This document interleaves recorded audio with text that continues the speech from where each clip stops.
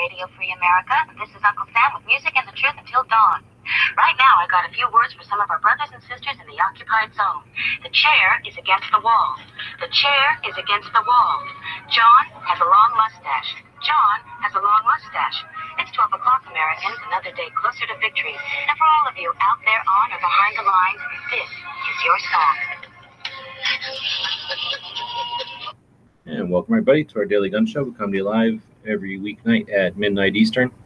Talk about guns for about an hour. We have a couple people joining us tonight. We've got Noah jumping in from Texas. Thanks for joining. Thanks for the invite. Bet. And we got Gun Snob jumping in from just north of there in Oklahoma. Thanks for joining. Yep. Thanks for the invite, sir. Bet. I'm over here in Arizona, so it's all west. I don't know. You guys are considered west. You're not Midwest, right? Oklahoma's west. I'm Texas. Yeah, Texas. I know no direction. Well, we're all definitely south, so we're not represented by the rest of the country today. It's Friday, so on Fridays we typically talk about the industry and tech. So it looks like today we've got on the list insurance appraisals, Q&A, and 4357 SIG 9 conversions. So we can talk about any or all of those things. We're watching the comments out there. We run this live on YouTube. We simulcast it over at gunchannels.com. We're watching the comments from the live participants out there. And looks like Abe would like a link. Send him one over on the Gun Channel side. So anybody that wants to participate in the show via the text chat is more than welcome to. In fact, you're encouraged to. That's really the whole point of this. This, as you may have noticed, is not a radio show. It is not a highly polished formulaic show. We're just talking about guns every evening so that when we need to, we've got pipelines open. So with that said, anything happen in the early shows? Happen overnight? Anything we're talking about? Clover had a pretty good show with Mike on there from M&W I can't talk. M&W Tactical tonight. I guess you were on there, G. Yeah, I thought that was pretty cool too. I've talked to Mike a bunch of times now for a few weeks now. It seems like months maybe. And the only thing I knew about Mike is what came up in the discussion. So I'm glad Clover took a minute to focus on him so that we could chat with him. I didn't know he was a drill instructor. I knew he was in the Army. I know he's a drill instructor. So yeah, that's, it's an MOS. It's a job. So its job, or the job description, is to train and to instruct. So I haven't talked to too many firearms instructors who have that credential. So that's kind of neat. And like I say, it brings a different kind of eyeball to training, I'm sure, so that he can, it's interpreted differently. Yeah, I thought it was pretty neat to actually get to know him because, you just see him in all the chats and just hear him talk, but you don't really hear his background. So that was pretty neat. So why don't we do that in here? No, what's your deal? You had to give somebody an elevator speech. What would you tell them? About what Clover show?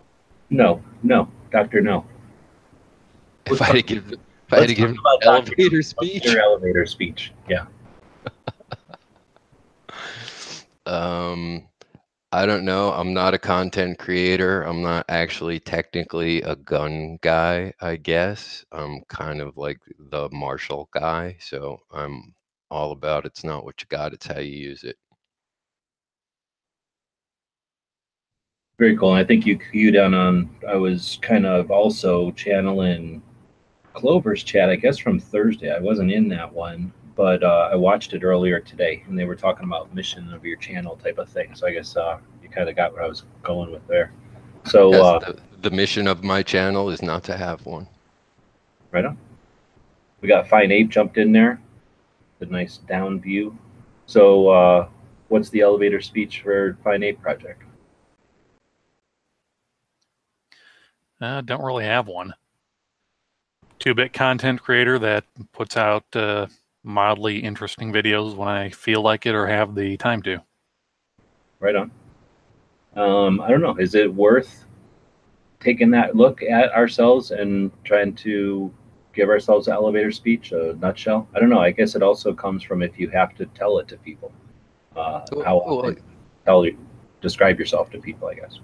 Yeah, I mean, if you're going to have a channel and you're going to be a content creator, absolutely who you are and where you're coming from is part of the thing. And if you're going to market yourself at all, then you absolutely positively need that sort of self-reflection. What do you represent? What do you want to represent? What are you looking to represent? And where is it you're coming from? Right on. Well, I'm not going to agree with half of what you said there, but not the whole thing. And first, I'll not skip though. We'll go to Snob, and then we'll come back to that. Snob, what would be your elevator speech for your project? No, you could have skipped me, but I'm not very good at, stuff like that. But, I don't know. I just got into been in guns all my life, but really got into handguns 10 years ago or so, and kind of just decided to make a YouTube channel last May. And here I am being an idiot. I think that's valid. I keep saying elevator speech. I got that term from Alan Corwin. Does anybody know who Alan Corwin is?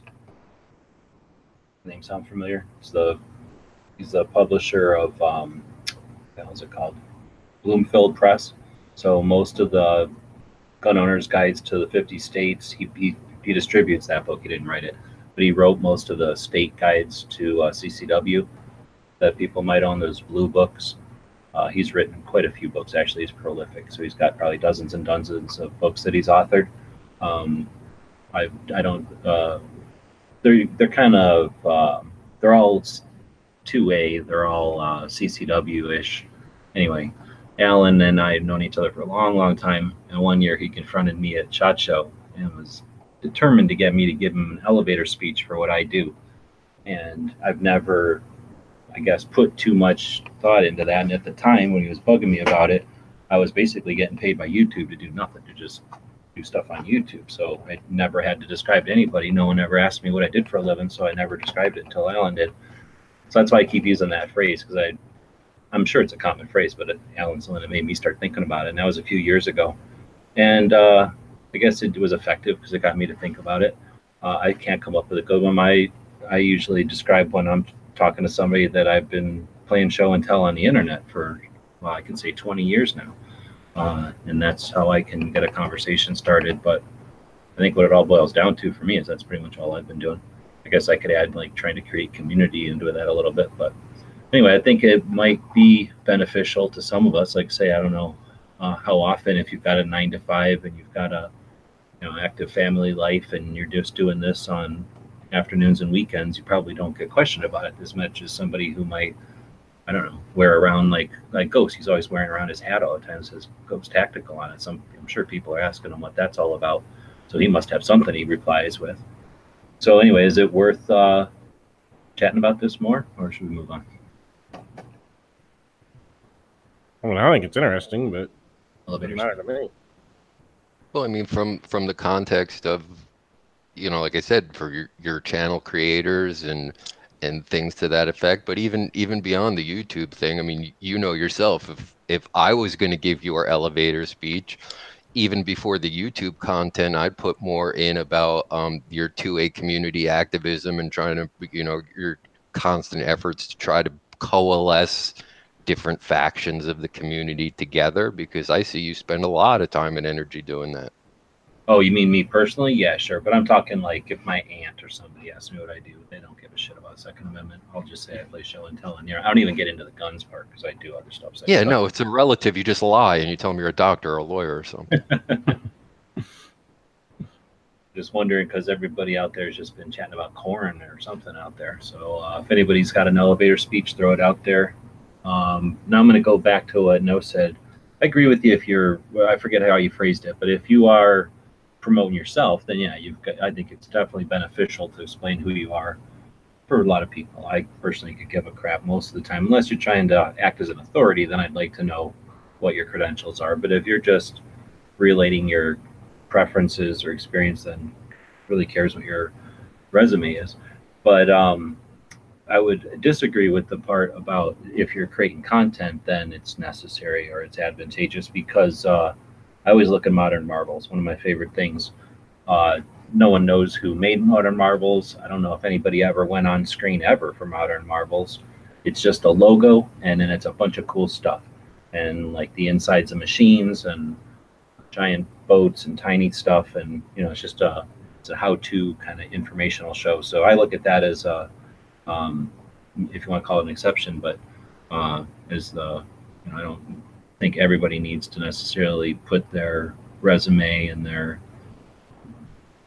qualifications up there so that they can be, their content's valid. If you're just able to put a camera somewhere useful and make it interesting, then.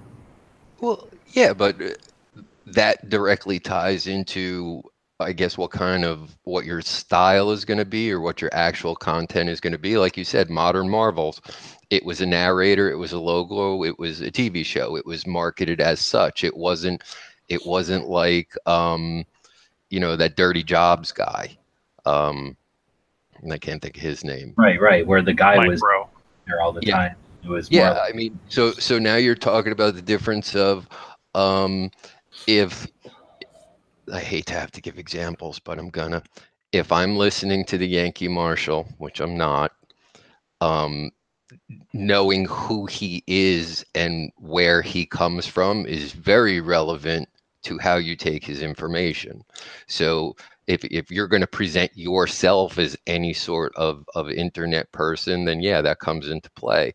If on the other hand, you're just doing things like tabletop reviews, product introductions, or just actually filming other people do things, then no, who you are behind the camera isn't as relevant. You're in that Modern Marvel stage. But again, that's where that sort of elevator speech becomes self-reflective. I think it also kind of, to add on that, depends on the kind of content you're creating. If you're creating training like M&W Tactical or Jaeger or all them, if you're creating training, then yeah, you should, be able to put out what your resume is. But if you're just doing, like you said, tabletop reviews, stuff like that, then, people just want an everyday person's opinion also. So there's that. Good point. Yeah, if you're putting it out with that like caveat of like, or whatever, like that, like authentic, like this is something you can learn from. Yeah, like what do you know? Like why should we listen to you?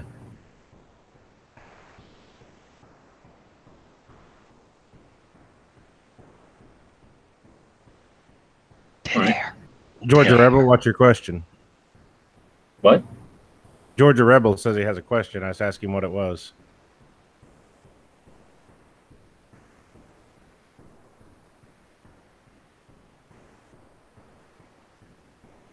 So let's see. And we also can talk about insurance appraisals. I've basically been recycling some topics from old shows. Okay. Insurance appraisals on guns? Yeah. So I guess, there's lots of ways we can take that one. Well, the first thing is, if you're getting an appraisal for something, what are you getting an appraisal for? So basically anybody that's got homeowners insurance pretty much knows they'll lump in jewelry and firearms in your policy with a flat amount like $5,000 or $10,000. And if you have anything more valuable than that, they want you to schedule each item by item and get them appraised. And some insurance companies have a list of what they consider qualified appraisers, and they want you to use their appraisers. And in other ones, it's just sort of any written appraisal. So that comes back to really what you're insuring and why.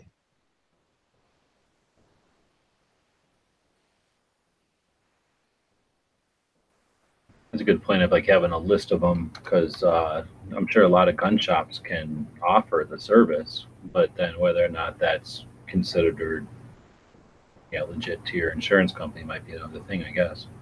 Yeah, exactly. And that's where you have to know what your insurance company is. Like my insurance company, excuse me, if it's a current production item, then basically speaking, it's MSRP, and it's not actually an appraisal per se. But if you have a gun that's no longer in production, or some gun that's got some sort of collector value or vintage value or something like that, a lot of times, you can just go into your gun store and have it appraised. Other times, certain items, your insurance company, depending upon the company, may want you to use somebody that they know. I think it kind of depends on your collection too, because when you're a huge collector and have hundreds of thousands of dollars in firearms is different than somebody who has $10,000 in firearms. Well, right. If you're under the threshold for your policy, you wouldn't have to particularly schedule anything at all. If you have a loss, it's like, oh, I had $10,000 in firearms, and they say, okay, you're covered up to $10,000. Yeah. So that's a couple of things there. So my policy, I could take riders. So I have riders on the, because there's, you know, and you have, like you say, there's a certain amount that's covered on the policy, and then you can add, you know, chunks to it. So I've got riders or whatever, but then, what about the idea of like taking photos and having some kind of a log or some kind of a inventory book that with current, you know, maybe on your birthday or some anniversary date during the year, you go through and you take current pictures so that, you know, if you, like you say, it's, if it doesn't become so easy, hey, here's my claim for X amount of dollars worth of firearms, then they say, okay, all you got to do is show us some receipts. So, I don't know, having pictures with, I don't know, newspaper from September, you know, might be beneficial, right? Useful. It's very beneficial, and it's smart not just for firearms, but for anything else. Because if you ever do have to put in a claim for anything, you know, oh, I had a $5,000 stereo. Where's the receipt? Oh, it got burnt up in the fire. Well, if you have off premises a video log, and I do it, it's just, you know, hey, I bought this, take a picture of the serial number, take a picture of any identifying marks on it or anything like that. That's smart for two reasons. The first reason is if for some reason you ever do need to put in a claim for something. And the second reason is if there is theft, and some people are the like, you know, I don't want to keep a list. I don't want to keep any records. I don't want to keep this. Yeah. Okay, fine. That's like your choice. But there's definitely benefits to keeping all those records. Should for some reason you ever need to identify, hey, I have this gun, I don't have this gun was stolen, this gun was lost, whatever. Well, one easy way to do it is just take a picture of your gun, you know, with the serial number and just upload it to your cloud. And you've got it. That way, if your house burns down with all your, you know, and your computer's melted with all the pictures on it, well, you still got it in the cloud and you can still access it. I'm not down for the cloud, but I do have a spreadsheet that I just used a spreadsheet, and I think I'll put in stuff like the make and model and all that kind of stuff, and then serial number and that kind of thing, when I got it, where I got it, because that can be useful sometimes. I don't know if you've ever had a knock on your door from the ATF and they want to know where you got something or where something went. Having that information makes it a little faster to deal with them.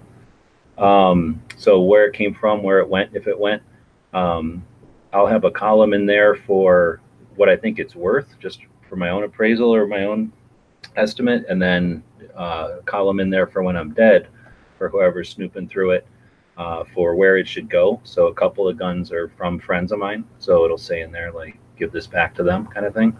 And others are like, you know, I own this one and I know somebody will appreciate it, so make sure this gets to them and doesn't just go to the gun shop. And for a majority of them, it's like, here's a gun shop I trust. But I think your idea of doing a video, it might actually be something therapeutic and fun to just once a year go through, open up the safe or wherever you have your stuff, or gather it all up kind of thing. And then if you have some kind of a book like that or some sort of a document like that that archives them, or even if you just have receipts in some kind of a folder, to just go through and say, here's this pistol, I acquired it so-and-so, here's the receipts for it in the book, and almost do it as a video for your kids or your wife or whatever. And, you know, in there you could say, you know, this is an important gun, this is from grandpa, so do not sell this one, or, you know, this one is going to so-and-so, or this one is, you know, meant for so-and-so or whatever it might be. Yeah, that's and you don't have to post that online. I mean, obviously put that on a thumb drive and put it in your safety deposit box, or send it to your kid's house in a different state or whatever it is. Yeah, no, that whole thing. Make a couple copies of the thumb drive, maybe keep one in like a firebox here and keep the other one in your safety deposit box, and every whenever you update it, simply switch out the thumb drives. Here's the new one, and then put the new contents or removals onto that one. But I would recommend having some paper Mhm. and some kind of stuff so you can keep it at different levels. Like there's the stuff that you'd want to, if a police came and said, oh, we need a police report. Okay, here's your police report one. And then that doesn't need to have on there that this was grandpa's, gun, and this one's handed down through 3 people or whatever. This one, all that kind of information can go to your family, and have a sterilized one that goes to the insurance company or to the whatever might need to go. Yeah, just a plain, almost governmental type document of make, model, purchase date, etc. Have the prices on one, and then reflect those prices more realistically on your family's one or something. So yeah, there's a lot of reasons you could have a couple of books. Yeah. And actually, if you want to get really, kind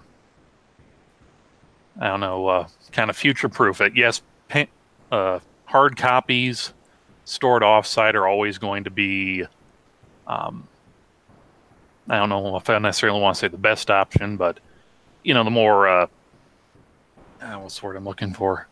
Kind of time-resistant ones rather than like a video or anything stored on magnetic media.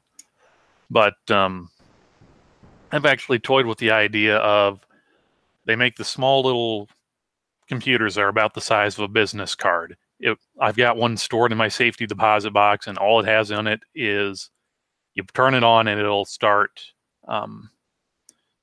It'll just bring up a program and just go through all the photo information on there, kind of future-proofing it, because USB is, it's been the standard for 20-some years now, but in say 50 years for some of the younger guys, that USB, that could be like an 8-inch floppy disk is now. It's no one or nothing can actually read it. Oh, for sure, yeah. Midnight go ahead.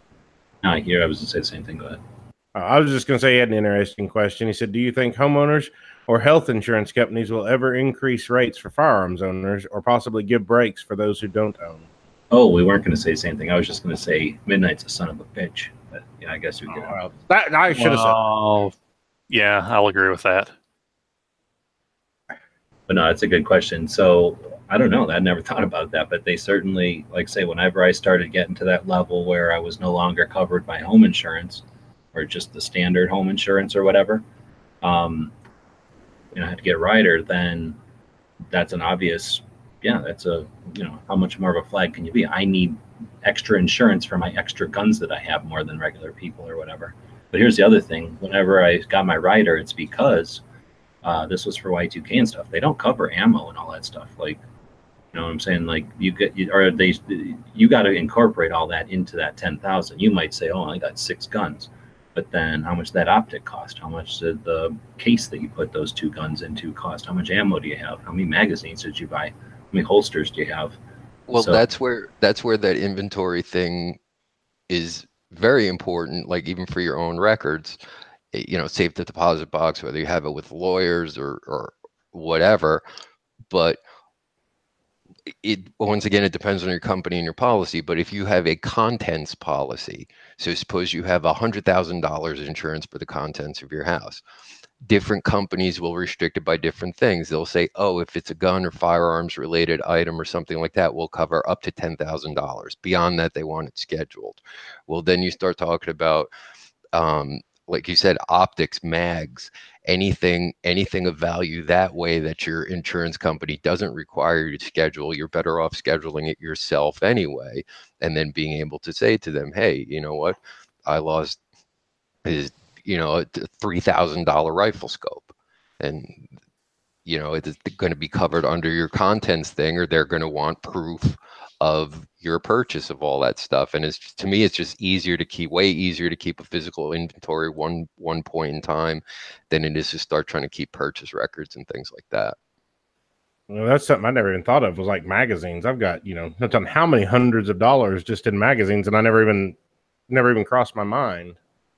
Yeah, and like I said, the different companies have different policies on what they consider to be quote unquote contents. So like mine in particular, there's up to X number of dollars in jewelry. If you have any one piece or if your collection exceeds this amount, then they want it itemized. The same thing for firearms. And a lot of companies now are getting this way with electronics as well. If you have any particular electronic device whose initial price was above a certain amount, they want it scheduled, or they want recovery information, which means, again, photograph of the serial number and things like that. And I don't know if I've been reading the chat, but if we talked about you buy a gun and it's a great deal, and then something happens and it's worth a lot more. Like ideally, every gun you buy is like that. I mean, that's one of our goals, right? Is to make money on our investments. So you buy an M1 carbine for a couple $100 at a gun show from somebody, and then you realize that now that thing's worth $700. You have a little 22 that's inherited to you, and you figure out that that's worth $700 or $300. You thought it was worth 50. So things can sneak up, things can increase in value. Hopefully, while you're not paying attention. Yeah. One thing on Midnight's question, what about these states that are saying you're required to lock your guns up and all this stuff? Are they going to come back after the homeowners? In a civil suit, would your insurance have anything to do with any of that even, possibly? Or would they increase rates due to that, possibly?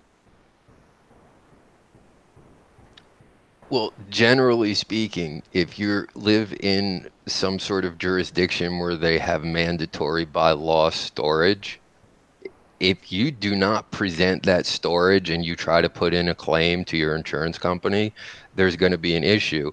And it's like any other insurance. Insurance is not valid if you're committing a crime.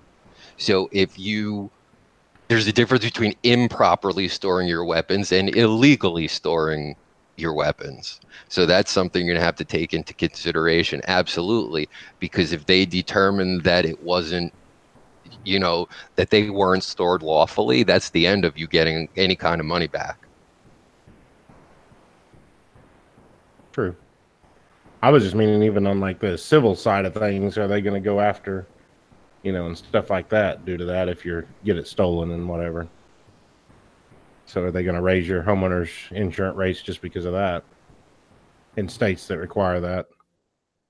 Well, I mean, I don't know if it has anything to do with guns, but if you get your house broken into repeatedly, I would imagine your insurance rates are going to go up, right? They've got to assume you're doing something stupid that dumb about it, and they're going to start charging you more. Yeah, it'd be just like, if you wreck your car 8 times. Right. Anything with insurance, as soon as you start using it a lot, it's going to start costing you more because you're a drain on the system. Or else they'll drop you, I guess. But yeah, I wonder if that's going to be a thing. And now we'll just have to, let's not wish for more complicated shit. But at this point, I think that there's enough in investment quality stuff out there that gets insured that they know that they'd be dumb. Like, what are they going to, somebody's got $1 million home that they're insuring and all this product inside that they're insuring, and then their life they're insuring maybe, and then their cars maybe they're insuring, and then they're going to say, you got a shotgun in the closet? Keep your money. Right? Yeah. Insurance companies aren't stupid. And then too, don't forget, is if you're a focus person, like in other words, if you are a gun collector, if you're a car collector or watch collector, there's insurance companies that specialize in those items in particular. If that's like a part of your business or a part of your life, or you have that kind of collection, as opposed to, like you say, I have a couple of guns in the closet. Yeah, and even on that though, all the stuff that's going on, all these companies, the banks and all that quitting doing business. And is that going to be something that starts happening with insurance companies more and more now? Is that if you own guns, they're going to say, hey, we're not insuring you, period, now? Are they just more interested in money? Because apparently the banking industry isn't. With all the hunters that would be affected and people from every walk of life, I would think that would be ripe for an insurance company to say, hey, they're not going to insure you with guns, but we sure as hell will. There's enough existing insurance companies, I think, to take all that. Yeah, not to mention the fact that it's become a common thing. Every time somebody talks about gun legislation, one of the things that they throw on the table is mandatory insurance for gun owners. So if if a market or an industry like the insurance industry is going to get together and say, you know, we don't want the liability of gun ownership, and then you turn around and you say, well, you have to have insurance to own a gun, and they make that a law, then what's supposed to happen? So, you know, there would be a breaking point or a threshold at some point in time where that's going to have to be addressed. And again, as far as the dollars are concerned, sure, there's always going to be a company who's going to step up and say, hey, you know what, we don't care, we'll insure you, that's what we do. Yeah, I think that's a fair point. So, Ape, you're saying this is a new webcam you're using? Switching topics here. Yeah, it's one of the Logitech. I forgot what model it is. It's one of their mid-level ones, not like the top tier. What kind of money? We're talking $20, $200? No. Like, got it off Amazon for like $40. Okay, yeah, looks pretty darn decent. Yeah, figured I'd move into the 21st century instead of using an old Xbox webcam. Yeah, kind of a neat angle too. Yeah. All right, so I'm sure there's lots of other stuff to talk about with insurance, but for the sake of our show, we'll move on. So thanks to the people that are watching over on the Gun Channel side. Looks like they're listening, but not chatting so much. The YouTube side's been chatting. Appreciate everybody. I kind of was bitchy over there. Everybody sort of went back online with the topic, so that's been pretty fun. That's what it's all about. Let's see, we can move into these caliber conversions here, but first we're going to take a minute and feature one of the members over on Gun Channels. It's one of the reasons we do the daily show, so we can feature different members every day. And this is somebody who we've been talking about in some of the chats lately, but I don't know, last time we featured him is Cork. So his official name is Mr. Cork71. Does anybody here remember Cork? No, did you ever talk with Cork? Of course. That's way back OG days. So I'm trying to, I'm guessing you guys, Ape, were you around with Cork? No, I wasn't. I just know of his, that he's now become a verb. Right. That's all I really know. We've been looking at people's user or member numbers over on Gun Channels. Cork is member number 8. So back when we only had 10 people, you know, on the phone, and they'll joke like, "Oh no, you're calling number 3. You want number 4." Like Cork was number 8, so we barely had the place set up, and Cork joined.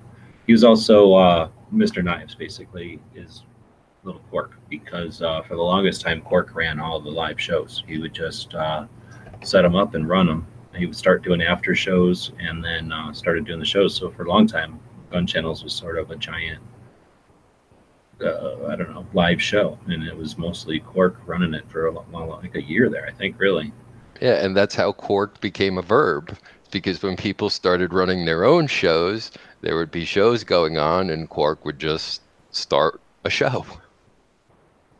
Yeah, exactly. And that's where we said, like, kind of what, overlapping or jumping on top of would be Corkin. You're 4821. All right, so that's our member of the day. And he was a pretty cool dude. He was not a big-time shooter or nothing, but he was semi-familiar with guns. I think he grew up with them. And then when he moved out or whatever, he didn't have a bunch of guns, but he had some crazy, something like a Walther, some goofy Walther or something for a long time. And then I think he eventually bought a Glock, right? But I thought it was the other way. I thought he had to sell the Glock to pay for surgery on his cat, and then bought a PPQ to replace it. That might be. So yeah, kind of an interesting flavor to his preference or whatever his but he was always one to bring up interesting questions and keep chats moving. So yeah, definitely I don't know what we call them, but OG Gun Channels members. So that'll take us to conversions. 4357.9, all the stuff that fits in the same chamber, so, or at least the same length of chamber, so that means the same magazine. or what should we say, the same length of cartridge? So that means the same magazine, which means the same chamber, which means the same gun. The same frame size, I would say. So besides, I mean, obviously the Glock, you can swap out the barrels and go caliber conversions. Are there the Berettas you can do that on too, right? Can you take a 40 Beretta and turn it into a 9?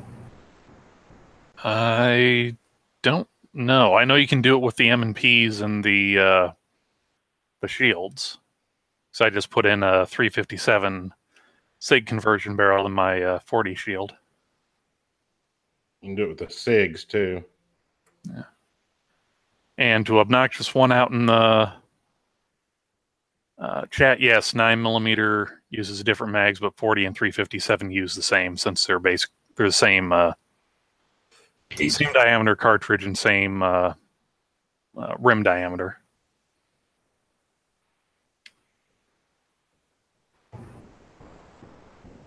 I just thought it was neat. So I got a bunch of conversions just because it's cool, because it's easy to do for the Glock, and I didn't go out and pursue them, but whenever they came across, I came across them, or they came across my path cheap, I grabbed them. 357 SIG is a neat round, but I'm not a big advocate of it. It's too expensive and too snappy for me. You guys like shooting it? It's definitely an experience, especially out of a little ported snubby pistol. Oh, interesting. I don't even think I've shot it at anything smaller than a full-size Glock. Well, my dad actually picked one up back when Smith & Wesson first came out with the M&P series. He picked up a full-size night sight one, and it's in a full-size gun, I'd say it's what you notice more is mostly is a concussion, since it is a higher pressure round. But I don't think it's any more snappy than 40 in a full-size. But in the compact, it's definitely snappy and really punches you in the nose with the concussion wave. I've only shot it in a full size, but I didn't notice it being that much different than 40. Oh, really? I thought it was a little snappier than 40. I haven't. Really. It's definitely got snappy is not a good word. I mean, it's definitely got a way sharper recoil impulse than a 40. So like it would be like very sharp, the 357 SIG, then the 40, then like, you know, you have that really soft push of a 45. Mm-hmm. My buddy that's a law enforcement officer, that's what their department carries, is 357 SIGs. Really? In Oklahoma? Yep. Well, it is a pretty interestingly ballistically interesting round. There had to be a story to that somewhere, where they were like, hey, 45 won't work for this reason, and 9mm is not enough, I guess. Well, the whole thing was I don't remember what ammo manufacturer came out with the idea first, but it was people wanted the power of a 357 125 grain hollow point, but in an auto gun platform. It was SIG did it with Federal, and it was for that reason. It was at the time when departments were switching from 357s to 9mm, and SIG's plan was that they could garner the law enforcement market away from Glock if they could give them a high capacity 357 Magnum equivalent. Oh, so does it really use a 357 slug in there? No, it uses a 9mm, a 355 diameter instead of a 358, 357. I mean, we're talking a handful of thousandths of an inch. Okay, but it's not like they literally took a revolver projectile and put it in an auto case. Is that you're going?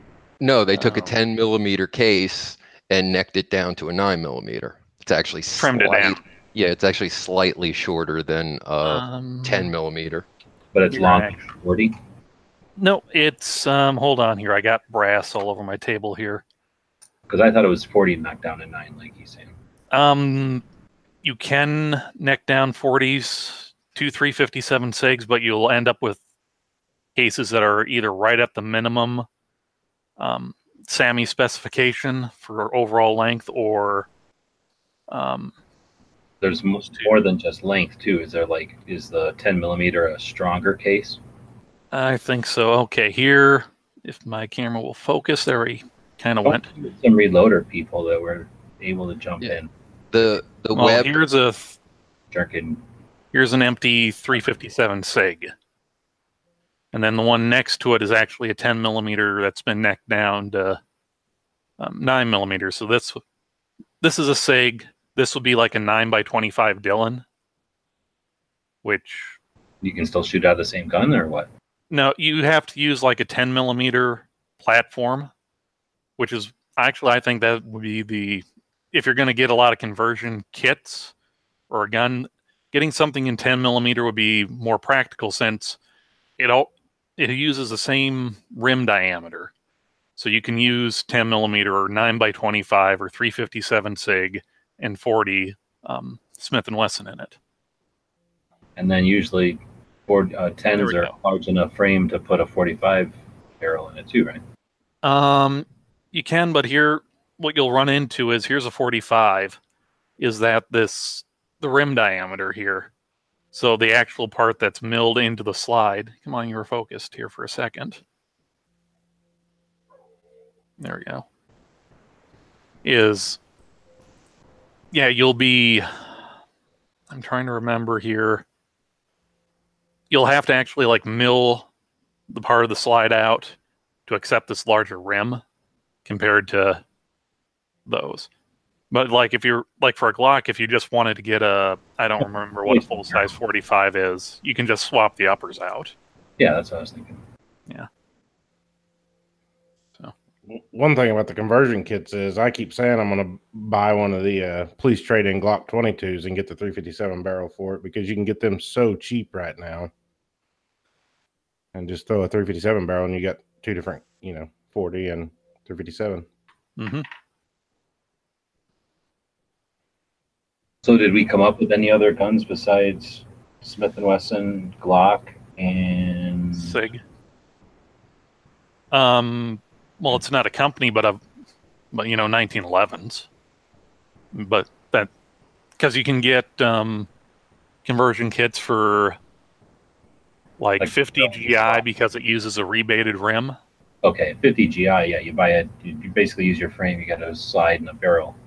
Yeah, and then like what is that? 460 Roland, and then there's a 400 Corbon, which is basically a 45 that's been necked down to 40 caliber. So kind of like a 357 SIG plus.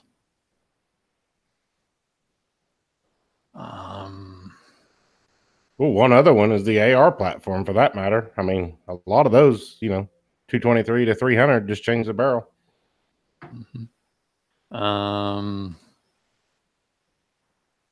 We're talking conversion barrels, not convertible guns, because I was thinking of that. Not a conversion barrel per se, but a convertible firearm would be like the Ruger Blackhawks. Like they make ones that come with a 357 cylinder, and then you get like a spare 9 millimeter cylinder, or a 45 auto and a 45 Colt, or like the single sixes. I think still do this, where you'll have a 22 Win Mag or 22 rimfire Magnum cylinder, and then like a regular 22 cylinder.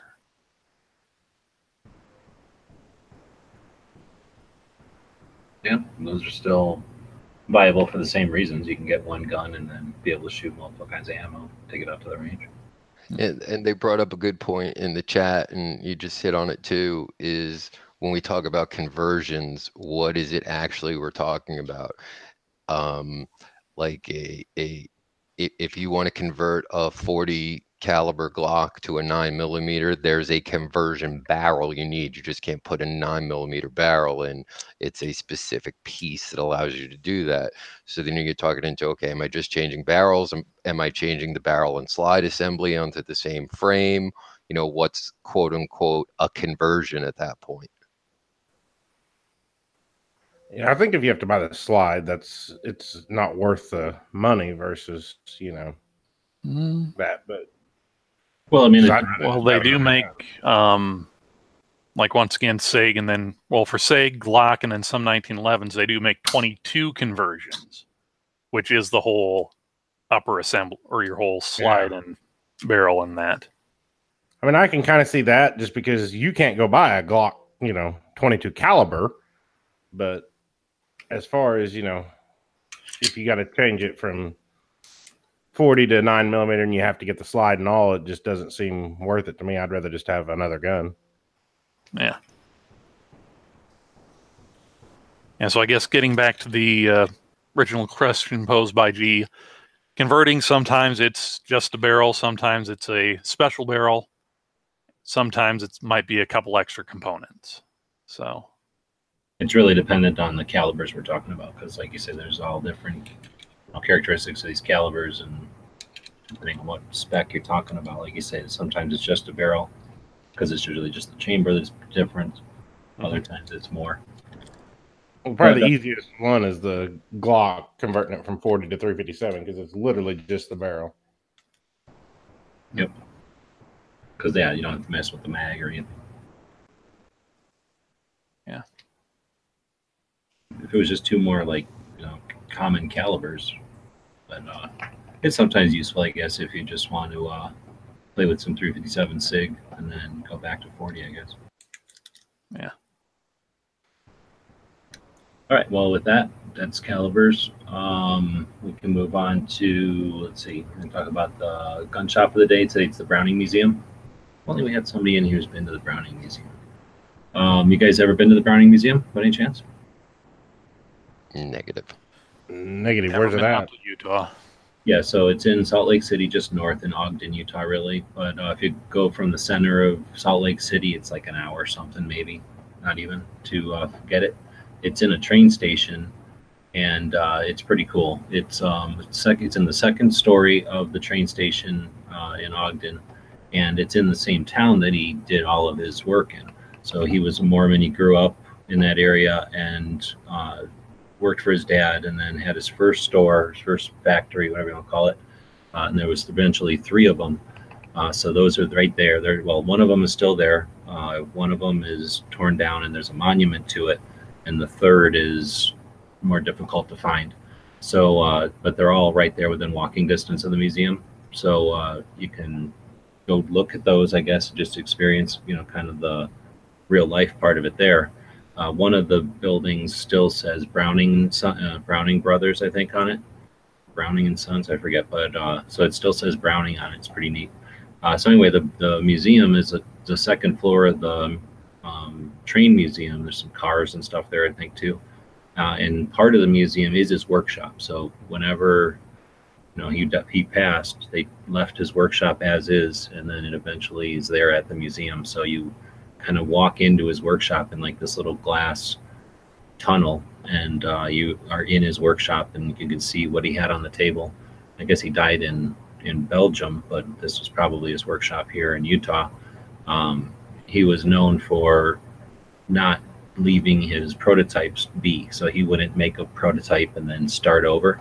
If he was going to make some alteration or some next model, he would just take his first gun and take it apart and start making it into the second gun.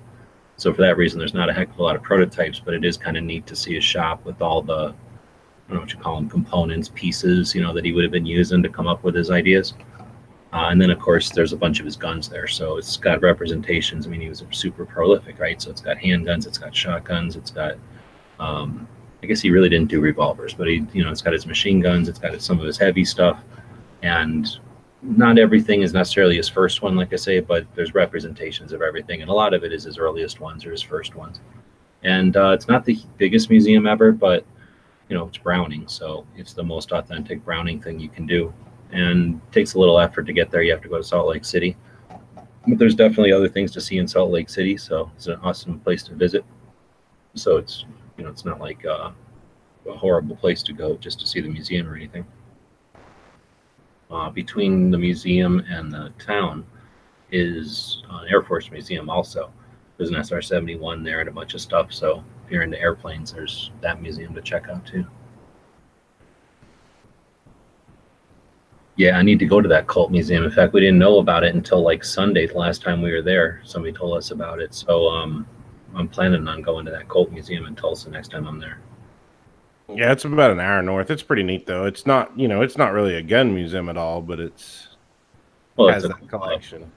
And it's on the way sort of to that town where all the lead from World War II was mined. I really want to go see. Well, it's not really on the way, but it's north, so north. So it's not on the way, but I'm in Tucson, so yeah, on the other side of Tulsa, so that means it's in the other direction. So anyway, yeah. When you come up, I'll take you both. Right on. So yeah, that's the Browning Museum. So I don't know. I've not been reading the comments, see if anybody else has been to it. I know that Dead Horse is out there. He's been to it.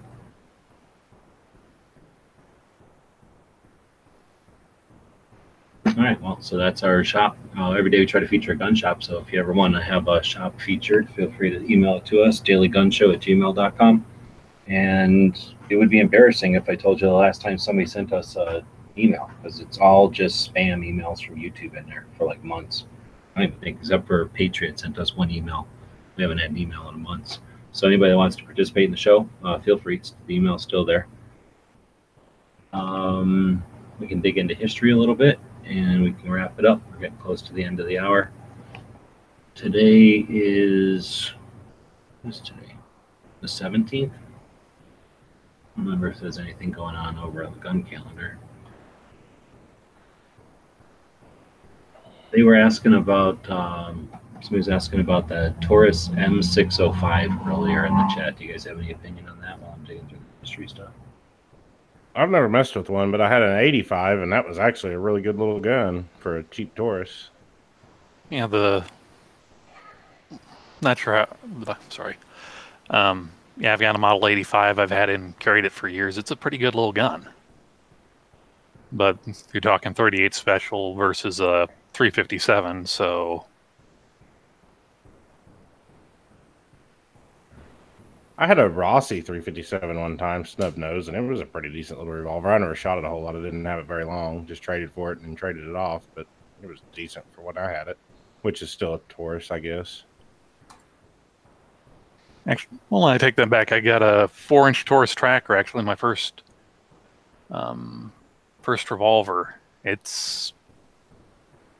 remember shooting the snot out of that for years until I bought something different. But I don't know. I'd say for what he paid for it, I don't see how you can really go wrong unless as long as it doesn't grenade in your hand. Yeah. I think Taurus makes pretty good revolvers most of the time. Yeah. I've not always been so thrilled with their semi-autos, but...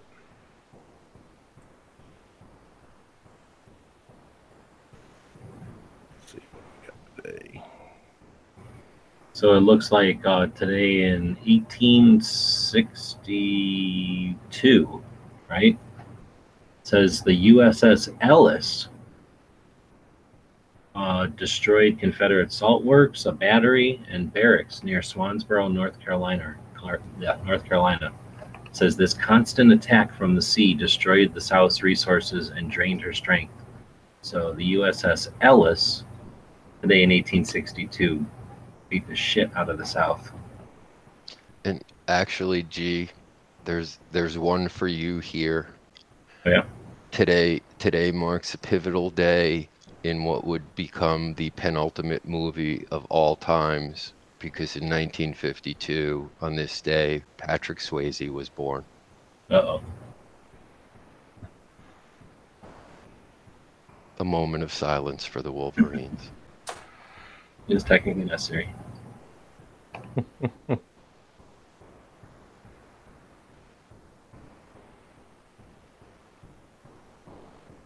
In 1998, U.S. President Bill Clinton admits in taped testimony that he had an improper physical relationship with White House intern Monica Lewinsky. Later that same day, he admits it before the nation that he misled people. 1958, the world's first moon probe was from here, and it exploded 77 seconds into launch, I guess. So, Pioneer 0. 1966, Pioneer 7 launched into solar orbit. Here we go. 1962, Navy's first hydrofoil patrol craft, the USS High Point, launched in Seattle. First hydrofoil. 1969, Category 5 Hurricane Camille hits the U.S. Gulf Coast, killing 256 and causing 1.42 billion in damage. I never heard about this one. In 1996, a C-130 carrying stuff for President Clinton crashed and exploded shortly after takeoff in Jackson Hole, Wyoming. 8 crew members and a Secret Service employee were killed. I don't remember ever hearing about that. I was around then. Well, here's one little close to home here. In 1862, Minnesota erupts in violence as desperate Dakota Indians attack white settlements along the Minnesota River. Actually grew up not too far from New Ulm, which was actually besieged for a couple of days during the Sioux Uprising. In 1978, Double Eagle 2 becomes the first balloon to cross the Atlantic Ocean.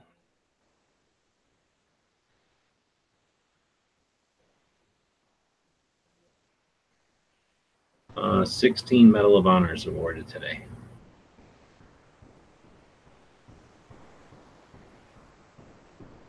All right, well, there's a lot of stuff in there, and we tried to talk about history a little bit just to wet your whistle, maybe gives you something to talk about going into the weekend at the gun show or at the gun shop or something like that. Let's see, don't think there's anything even happening on the gun calendar over the weekend. No, some crap happens on Monday, but we'll let that happen on Monday. Anything else from anybody before we head out? Wrapped it up right in about an hour tonight. I've got nothing. Right on. Well, I appreciate you guys jumping in. Otherwise, I'd be here by myself, and it'd be like a 5-minute show. Effort in towards doing the 15-minute show still in the daytime, and we'll eventually have that working, and that'll give us something to guide this show. But until then, we'll keep doing the show so we can talk about gun shops and things. Oh, I was going to talk about a movie today, actually. Anybody seen Cobra Kai? The new Karate Kid comedy series that's on YouTube, I guess. I have not. I've seen you put out something about it, but I haven't even watched that yet. So, you know what Karate Kid is, right? That movie from the 80s? Oh, yeah. I remember watching it once, maybe back when I was like 5. Yeah, I hated that movie. I did not like that movie that much, but I've seen it like everybody. It's a movie that everybody's seen, I think. So Karate Kid, you know, wax on, wax off, all that. So, and I think there was a few of them. Anyway, it's the same 2 actors, the bad guy and the kid who gets his butt kicked. And then,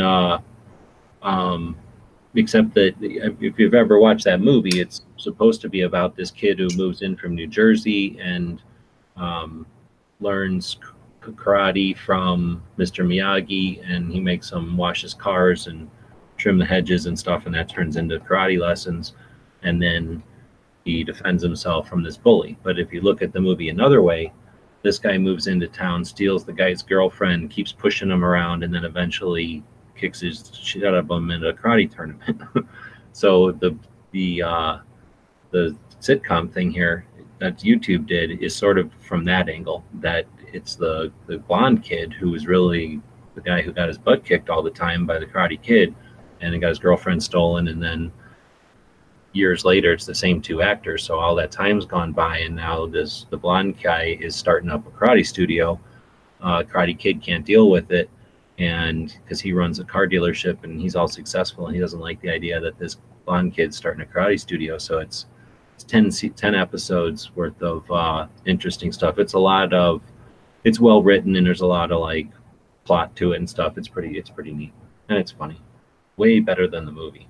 Way better than the movie, even though it's the same people in it. No guns in it at all, but I thought it was funny, so I was going to bring it up today. So would you say it's better than the remake starring Will Smith Kid? Oh, I did not like the first movie, so I did not even have any interest in seeing that remake. The only reason I saw it was because it came bundled free with a game console I bought a couple years ago. Oh, was it any good? I'm assuming no.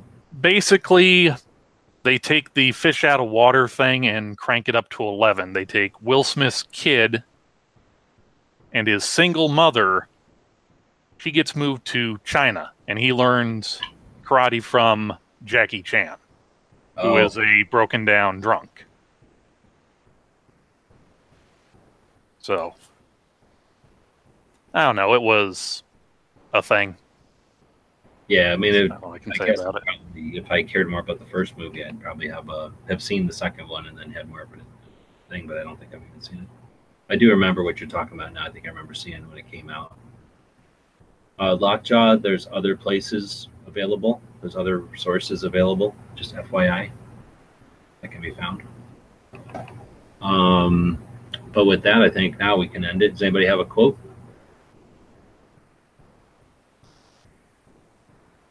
Nope. 2 seconds. I was working on it. Oh, okay. A quote? Yeah, we usually end the show with a quote. Wherever you go, there you are. Buckaroo Banzai. There you go. It was too fast. I didn't have my buttons ready. The guys and gals of gunwebsites.com encourage you to take a CCW class every year, practice at least once a month, and carry every day. Thanks for watching gunwebsites.com.